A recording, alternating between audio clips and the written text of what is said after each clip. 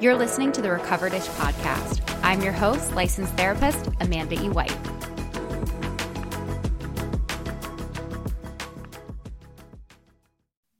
Hi, everyone. Welcome back. I'm really excited today because my friend and fellow sober mom, I guess, the sober mom, Suzanne Wayre is here of My Kind of Sweet. How are you today? I'm so good. I'm so excited to be here.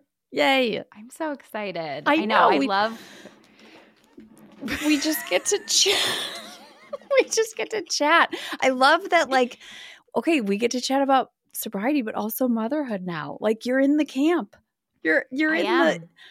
Oh, how is it? I am. See, this is what happens when a podcaster is interviewed. And then I'm like, Yes. Amanda, thank you for being here. No, as we talked before we started this, this is going to be very back and forth, which we're excited about. Yeah. It's good. I mean, I feel like I have my good days and bad days as we all do. I feel like the haze is starting to clear. Okay, because how old is she? She's 10 months. Okay, yes. Okay, yeah. 10 months is, I feel like, I go back because I have 3 kids, 9, almost 7, and 4. And so, going back to that first baby, I feel like I went on my first trip maybe without her at around 10 months. And I started to feel like, I can there's life beyond just 24/7 being with this child. I also remember the first time I was in another room than she was. And I was like, oh, wow. She did I'm separate. Yeah. And I'm like, she survived. Okay, we could be in separate rooms. Totally. Yeah, I'm feeling better. Yeah, it's all been a bit of a whirlwind. It's a lot. It's a lot. It is a lot. And I feel like we don't talk about it nearly enough. I always want to I want to, celebrate when someone's pregnant with their first baby and be like, oh my gosh, congratulations. I also want to be like, it will be okay. You need to come back to these words, in when your baby's 3 months, 4 months, it will get better, not soak it all up and enjoy every minute. No, it will get better. Totally. I feel like I'm interested in your perspective in this because I was very terrified to have a child. I did not go into it with I really went into it being this is going to be horrible. Okay. I was like, eventually I know it will be okay. But I have a lot of friends. I felt very prepared with that. I had friends who I really appreciated them saying things like, you may regret having a baby at first. Yeah. They were like, you may be those are good friends. Give it back. you may be like, wait, where is this love when they put it on your chest? And be like, wait, holy shit, I'm just freaking out. Sure, do I love her? Yeah, but I don't know her. And I'm just freaking out. Right. So I feel like I was prepared with that. I wonder, because I just think it's so interesting the way the internet has shaped things. I feel like there was obviously needed to be a correction of motherhood will complete you. It's amazing. Yes. And interestingly, I feel like lately all the content I see is horrible. Oh, okay. Horrible. Yes. And scaring moms. Yeah. Or scaring. Okay. Yeah. And it's interesting now because I'm much obviously less triggered by it because I can look at it and I get the context. Yeah. And my working theory is that it's hard to imagine doing any of this stuff without the context of the love of a child because no one in their right mind would do it. But when you don't have that context and you can't imagine it, you're just like, this is horrible. So what was your perspective going into motherhood? First of all, I love that you said that because I always say you can't imagine hypothetical love. Right. And my mom is like, no, I don't want to get a dog. And I know dogs are different than kids, but not really. And I'm like, well, because you're only thinking about the stuff that you'll have to do. Right. You're not feeling the love. There's no love there. And love really does go a long way, especially in motherhood. Yeah. I was more okay, so my oldest was born in 2014.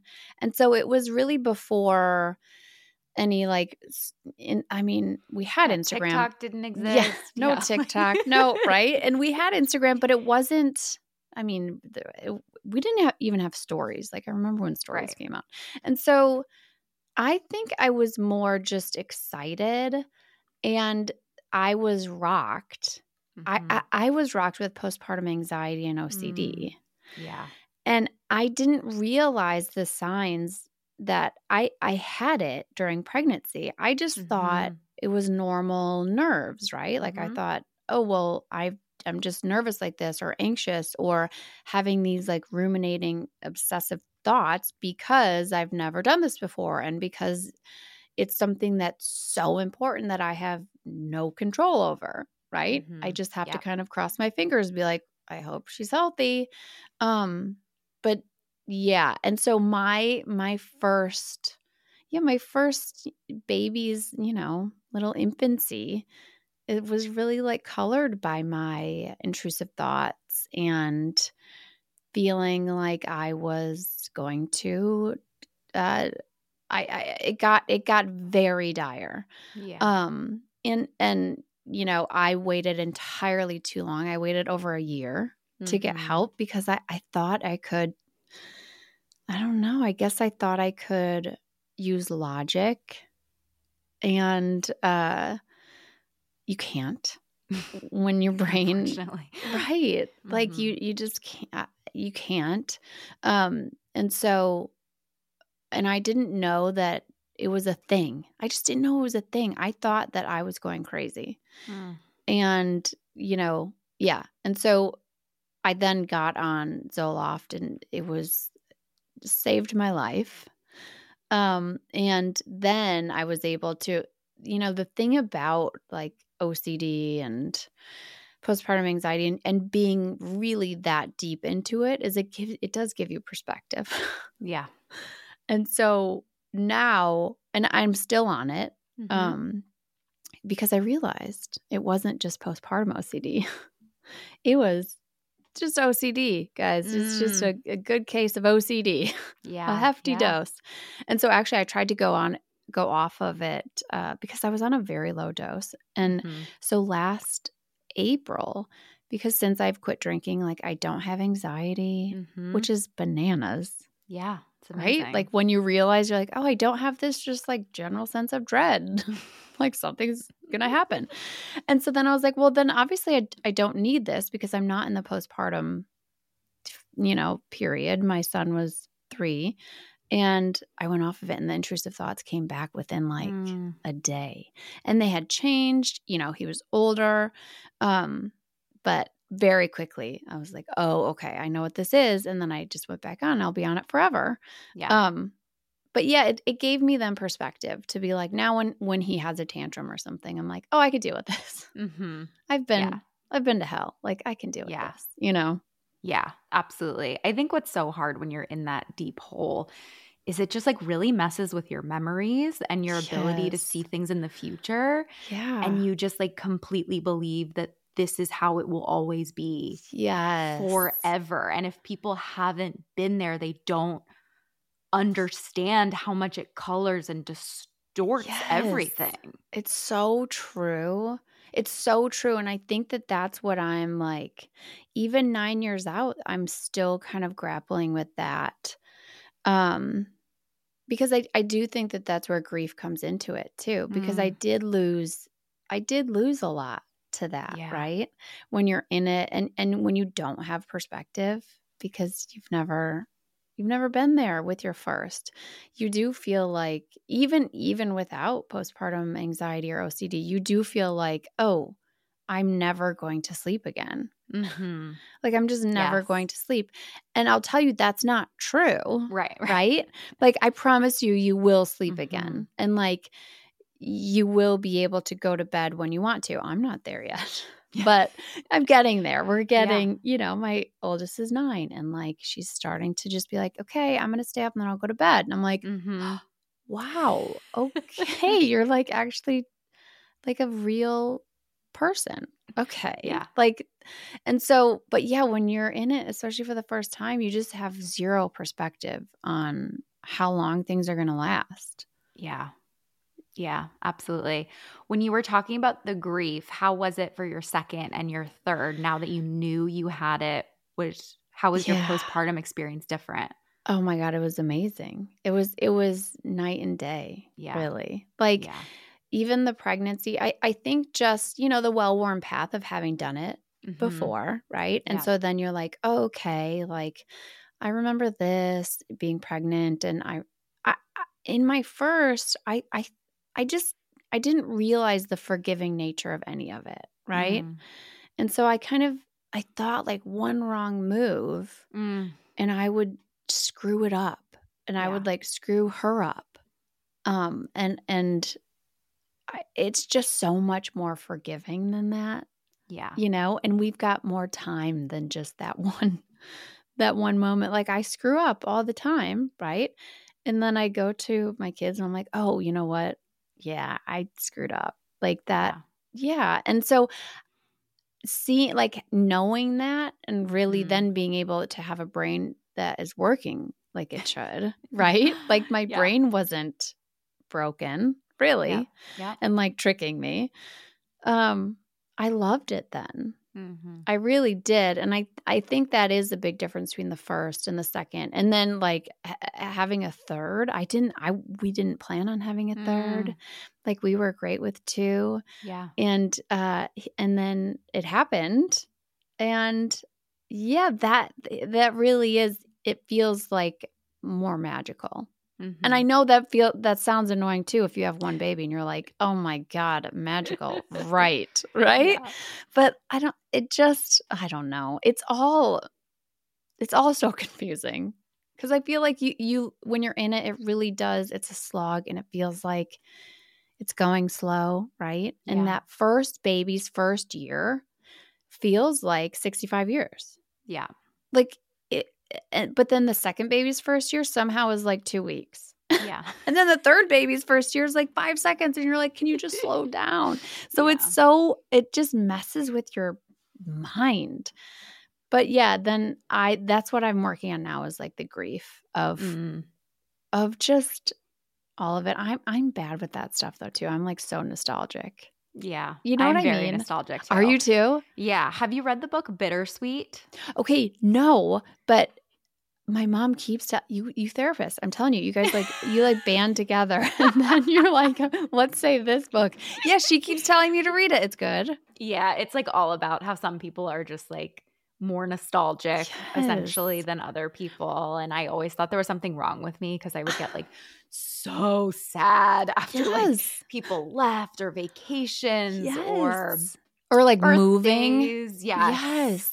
Everything, even bad things, I would be like sad about it ending. Same. Yes. And yeah, it's very like comforting to read this book. And good. You feel like not so crazy. And it's kind of like, no, there's just a spectrum, kind of like introversion and extroversion. There's like a spectrum of kind of people who are more nostalgic. And like this sentimentality too of like really, it's just a lot. It feels like a lot of heartbreak. Yeah. Right? But then also like I've always felt that in the moments of heartbreak is when I feel most kind of alive. Is that crazy? No, I feel that way too. I mean, I sometimes am like, is it just because I've like struggled a lot in my life that I'm just like trained to Right. I mean, it was very funny because I felt like right before I got pregnant, I was like, things are going great in my life. I've been sober for like 7 years. My business is doing well. I wrote a book. Like things are great. And like, I mean, moving across the country kicked my butt. Pregnancy was the most horrible thing I've ever done in my life. I had a super traumatic birth.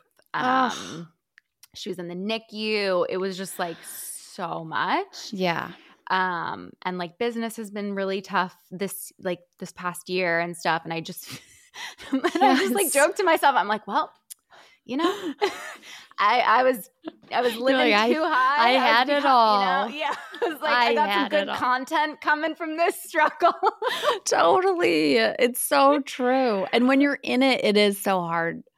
It's so hard because I see you post that. Like that the hardest I'm struggling. No, not even the struggling. But yes, that too, which I think is so important to share, right? Because like you're not the only one. But posting that like we do like kind of extrapolate how we feel right now into forever. Yes. And then of course it's like you're going to spiral because like, holy shit, I can't feel like this forever. But you don't know how it's going to end or when it's going to end, and you can't see the other side. And so, it's wild how it's like I've been back in that so many times, and like it is like chemical, even though you know that it will eventually end, you like still can't. It's like when you're in pain with something too. Totally. It's like when you're in pain with something, or whenever like I'm like, this is how I'm going to feel for forever, even though like I know colds end. I know things end. No, when I'm sick. I'm sick, I'm like, I will look at my husband if he's not sick, and I'm like, first of all, I hate you. Also, I cannot imagine how you feel right now. I cannot imagine anything except how I feel right now. Right? Yes. Yeah.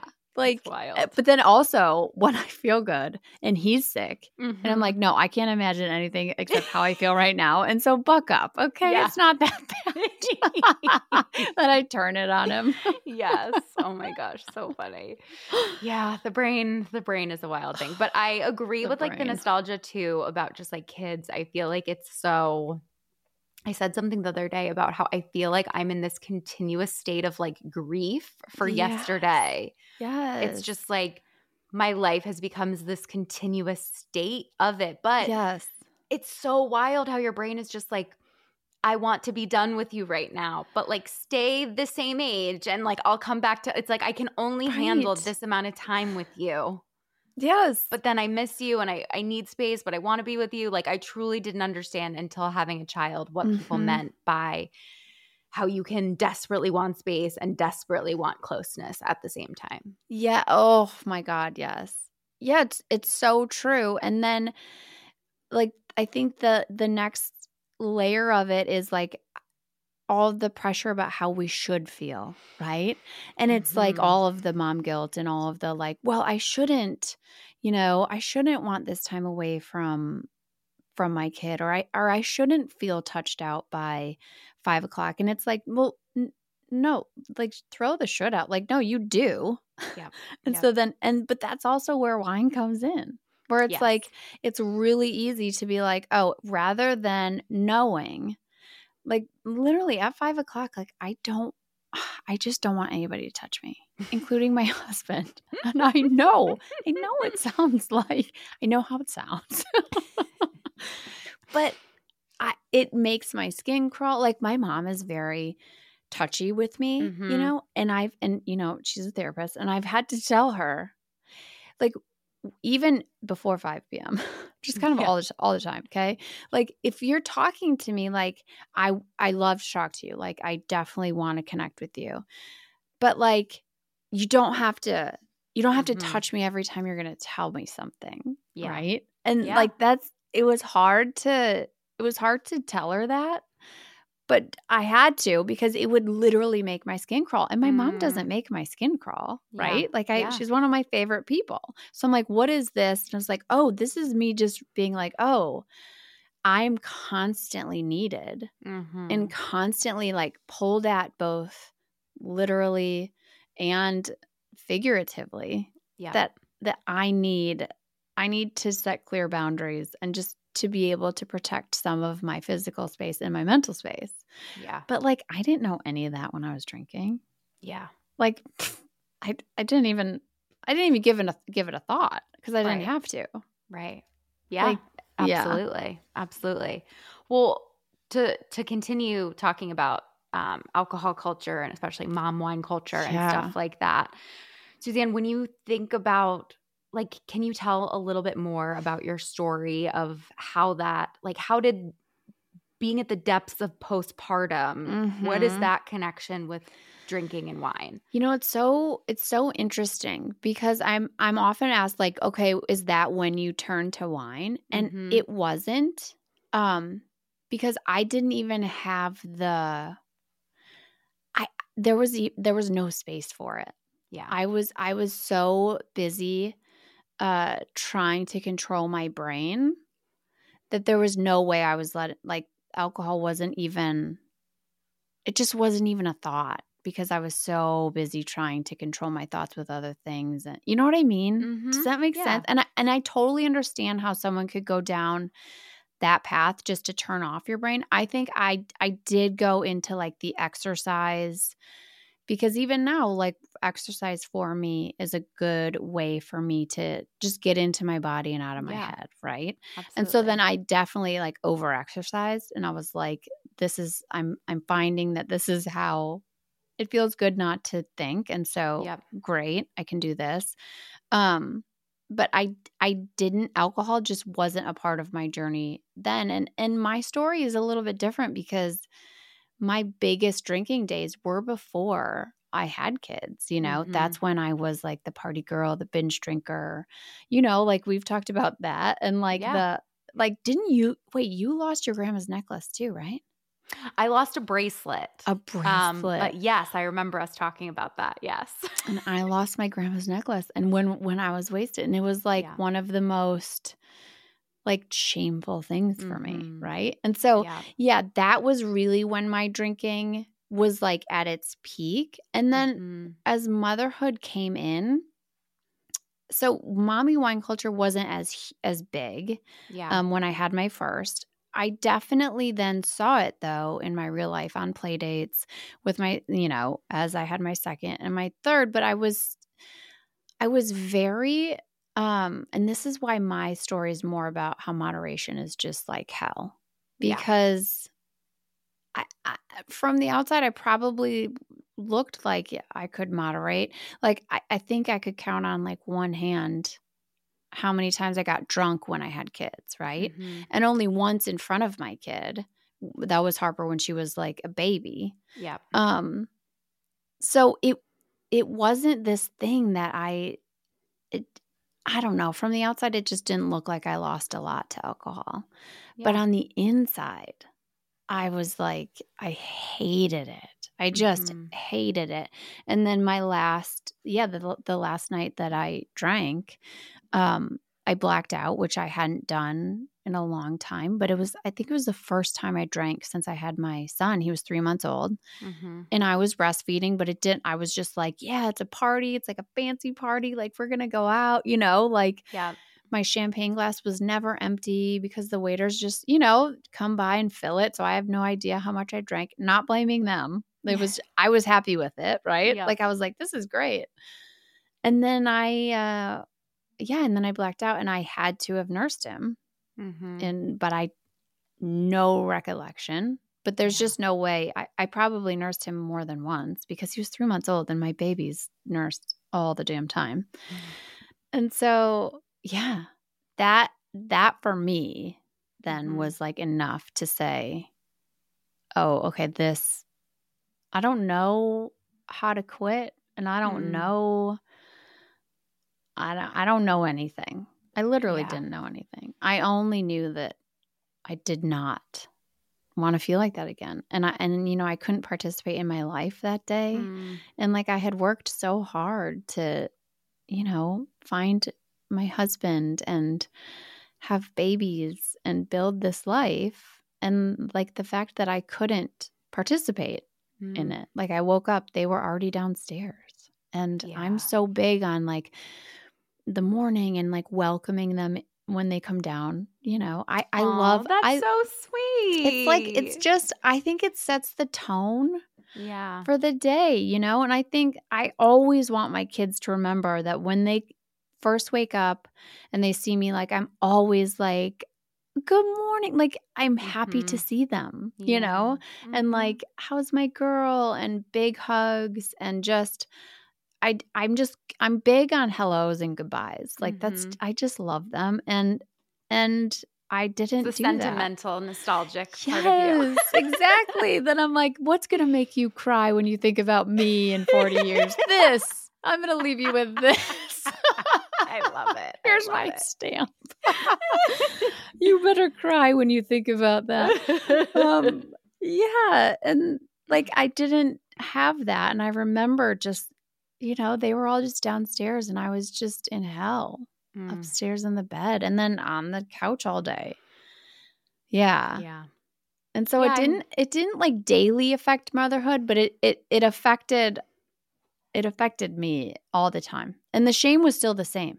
Like if I had 2 glasses of wine, 3, if I was able to moderate successfully, I say that in like really big quotes. Yeah. The shame it felt the same for me. Yeah.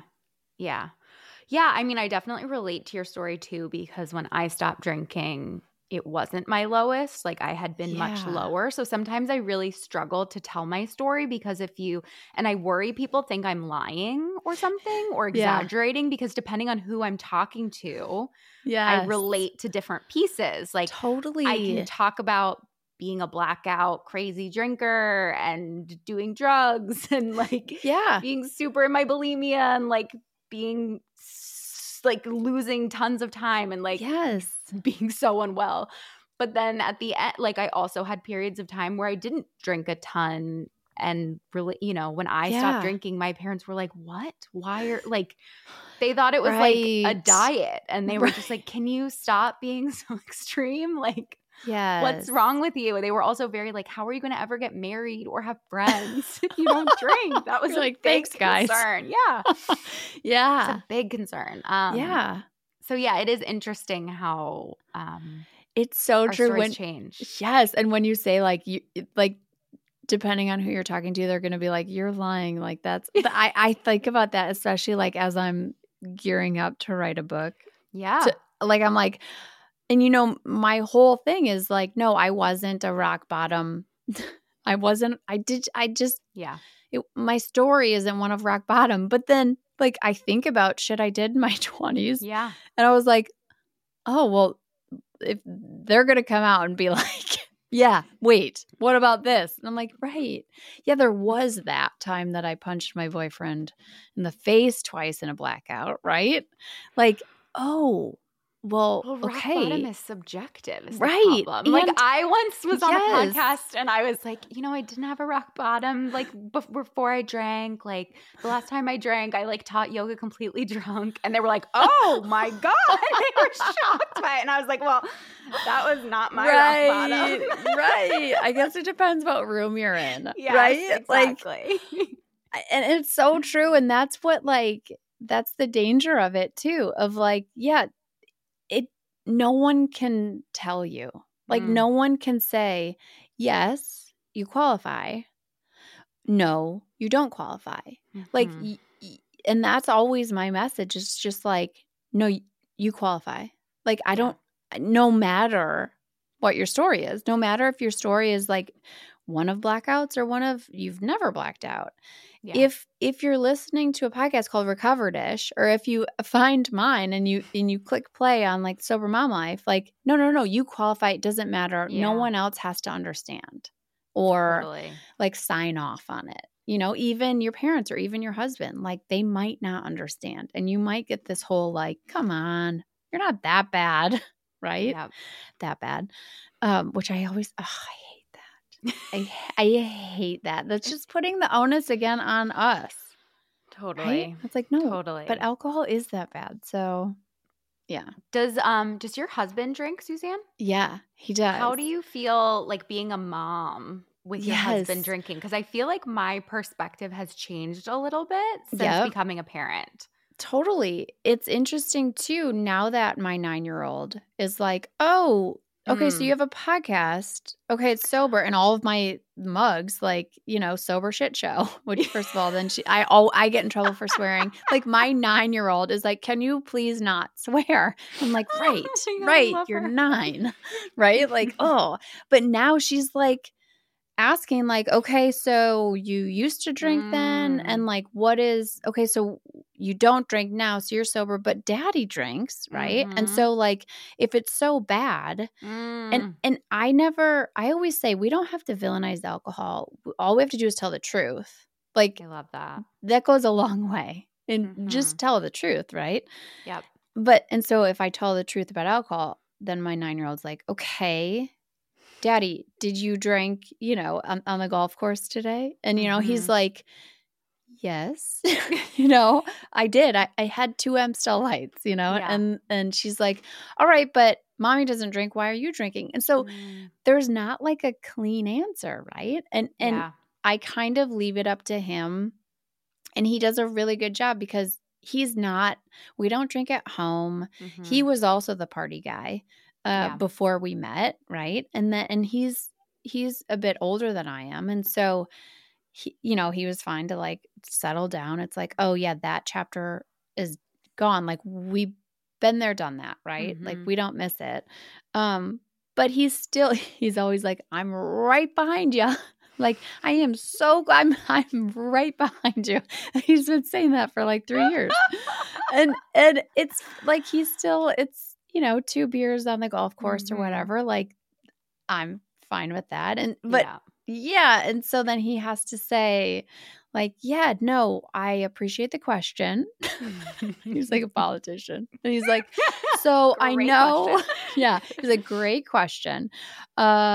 Anyway.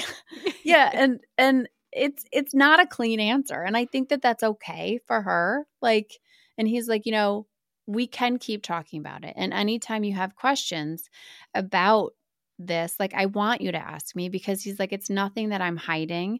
It's not good for me. And I know that. And, I make sure that I don't drink a lot and all of these things. Right. And so, yeah, it's interesting. Yeah. That's so interesting. That's funny.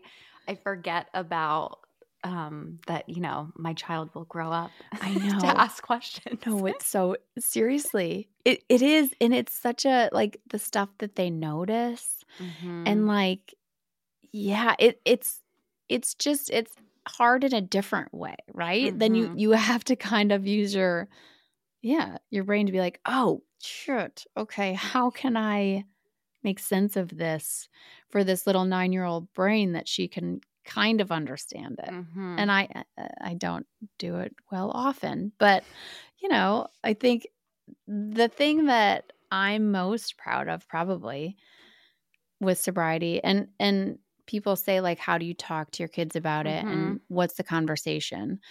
And while I just tell the truth about alcohol, just like I would cigarettes, Yeah. I think the most important thing for my sobriety is knowing how I feel and what I need, and just showing them a mom who says that, who says, I am so frustrated right now. I need 5 minutes of quiet. You guys do not come in here unless someone's bleeding, and then they'll be like, well, like how much blood, And I'm like, enough that it's like an emergency.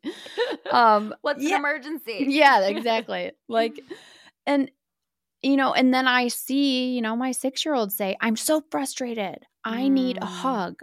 And I'm like, oh, okay. Like, great. This is amazing.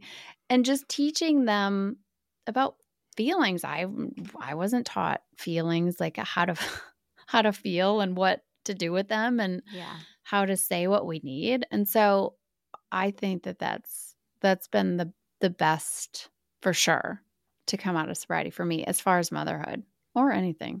Yeah, I love that. I mean, I think there's so much power, in rather than us trying to be perfect, like you were saying. Yes. Right. Because that was one of the biggest things that I got out of my sobriety was when I was, not sober, I was making mistakes. I was being shameful. I was doing things I regretted. I couldn't get out of that shame. And the best thing that I learned how to do was not promise that I would never make a mistake again, but promise that I would make it right. Yeah. And like that is kind of my philosophy, like as a therapist, as a parent, as a wife, as a business owner. We can't promise perfection. We can just do the best we can and promise to, admit when we mess up and take responsibility. Yeah, I love that so much. And especially, my oldest does tend to have that like perfectionist thing, right? And it's like, no, mistakes, a lot of times it's where the good stuff is, right? And like that's how we grow and that's how we learn. And then come together, come back around and make it right. And I love that. That's huge. I wanted to ask you, Suzanne, about, because you were like a lifestyle, just regular mom influencer. Yes. And then you pivoted into being like a sober mom influencer. Yes. What was that like going through the pivot? Because I only have known you obviously as like the sober side of you. That must have been like interesting to do personally and then online. Yes. It was a journey, because I started the Sober Mom Life Instagram. Well, I started influencing on My Kind of Sweet in 2015 when I was in postpartum anxiety, all of that, right? Like I needed something else. Yeah. And so I started that. And so I stopped drinking in January 2020, and then I started the Sober Mom Life Instagram in June 2020. And I kept them separate because I was like, first of all, I don't know what the hell I'm talking about, right? Like I mean, it's good that you knew. Right. Yeah. Like I am not, no one follow me. Yeah.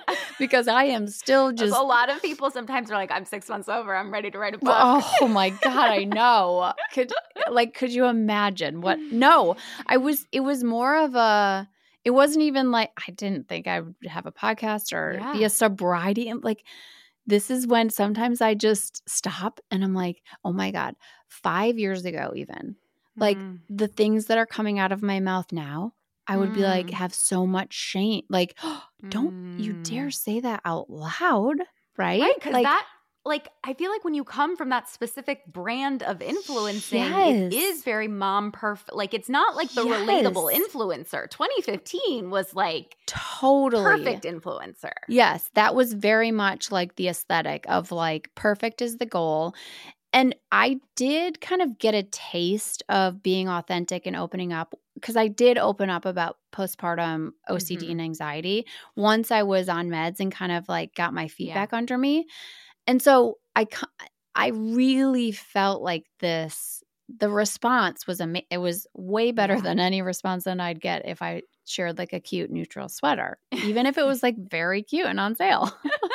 Like it was clear that moms wanted that, right? And so I was like, okay, this feels really good to normalize like needing help as a mom.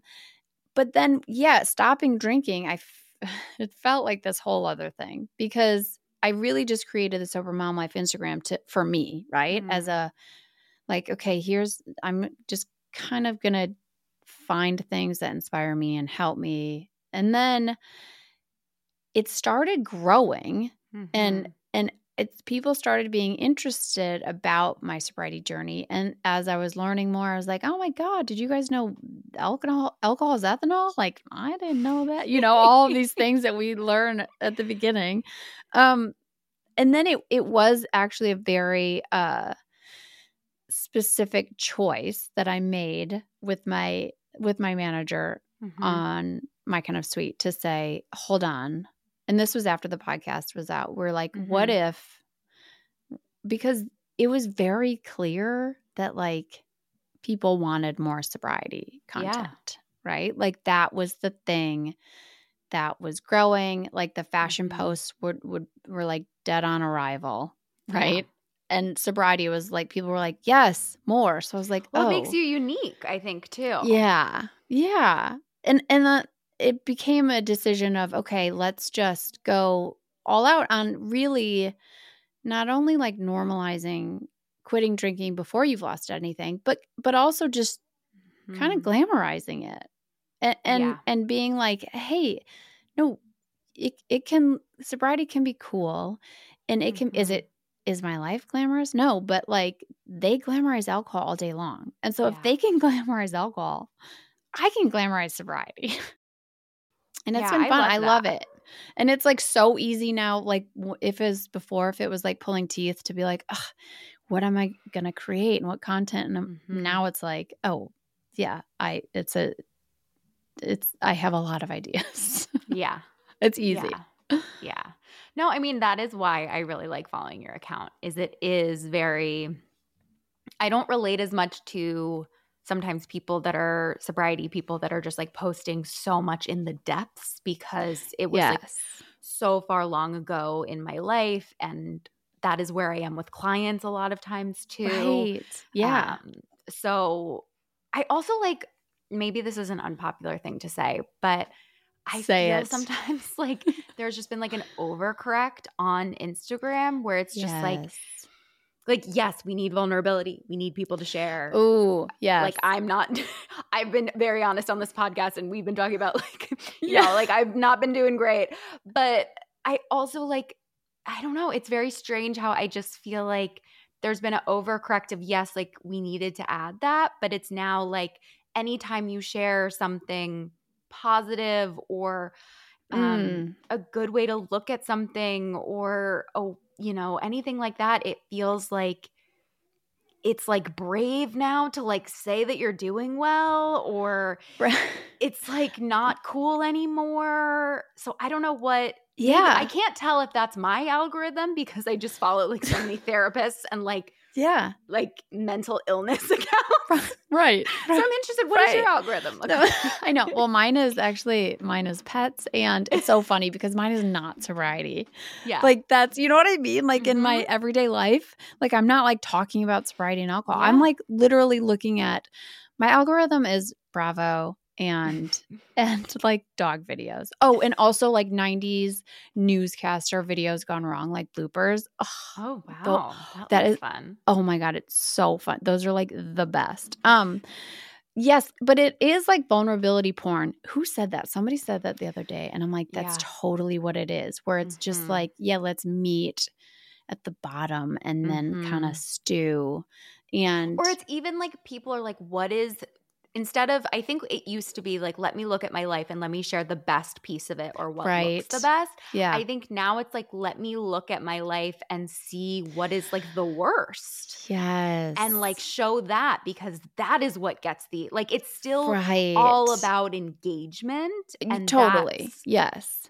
That is like the problem. And I just feel like you can tell what someone's like I can just – I don't know. Maybe I think too much of myself. But when I am trying to share vulnerably, I don't come from the place of like what will do the best. I try to be like what feels important to share, what maybe feels hard, what have I gotten a lesson out of that I think people would take from this. Yes.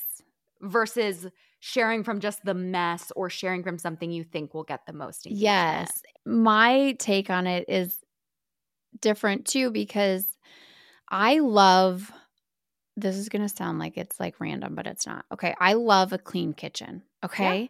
And like that has played such an integral part in my sobriety is my sacred ritual of cleaning my kitchen. Right. Yeah. And like you said, like it almost became like, like uncouth or like not great to share like your clean white kitchen. Yeah. Like instead we want to see like a dirty, messy kitchen. And a dirty, messy kitchen for me is, I mean, that's fine if you, but for me, like, and how I kind of take care of myself and my family and what feels good to me in sobriety, like my clean kitchen is like very important. It means so much more to me than my clean kitchen. Yeah. You know? Yeah. Yeah. I think that anytime that you're focused on sharing just to, I don't know, get likes or to go viral or you're focused on the wrong thing for sure. I have such a thick skin from influencing for so long. Like I have heard the worst. Good. Yeah. Like I have heard the worst things about me, like said to me, like the meanest thing you could say. Yeah.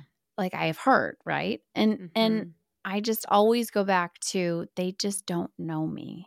Like even if you, and it's a good reminder for people who are scrolling Instagram. Like even if you follow an influencer or a creator and they post stories, you know, all day long and they post every day, you still are only seeing maybe half an hour of their 24-hour day. Yes. Like you're not seeing, you're not even scratching the surface.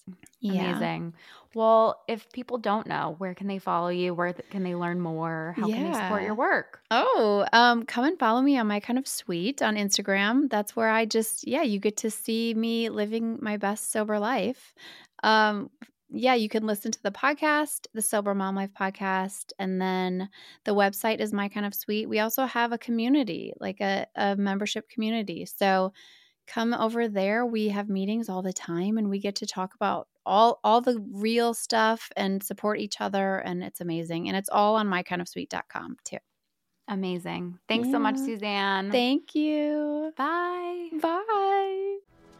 Thanks for listening. To suggest an episode topic or support my work, visit amandaewhite.com. If you're interested in getting therapy from my practice, visit therapyforwomencenter.com. We're based in Philadelphia, but we have therapists serving 27 states across the country.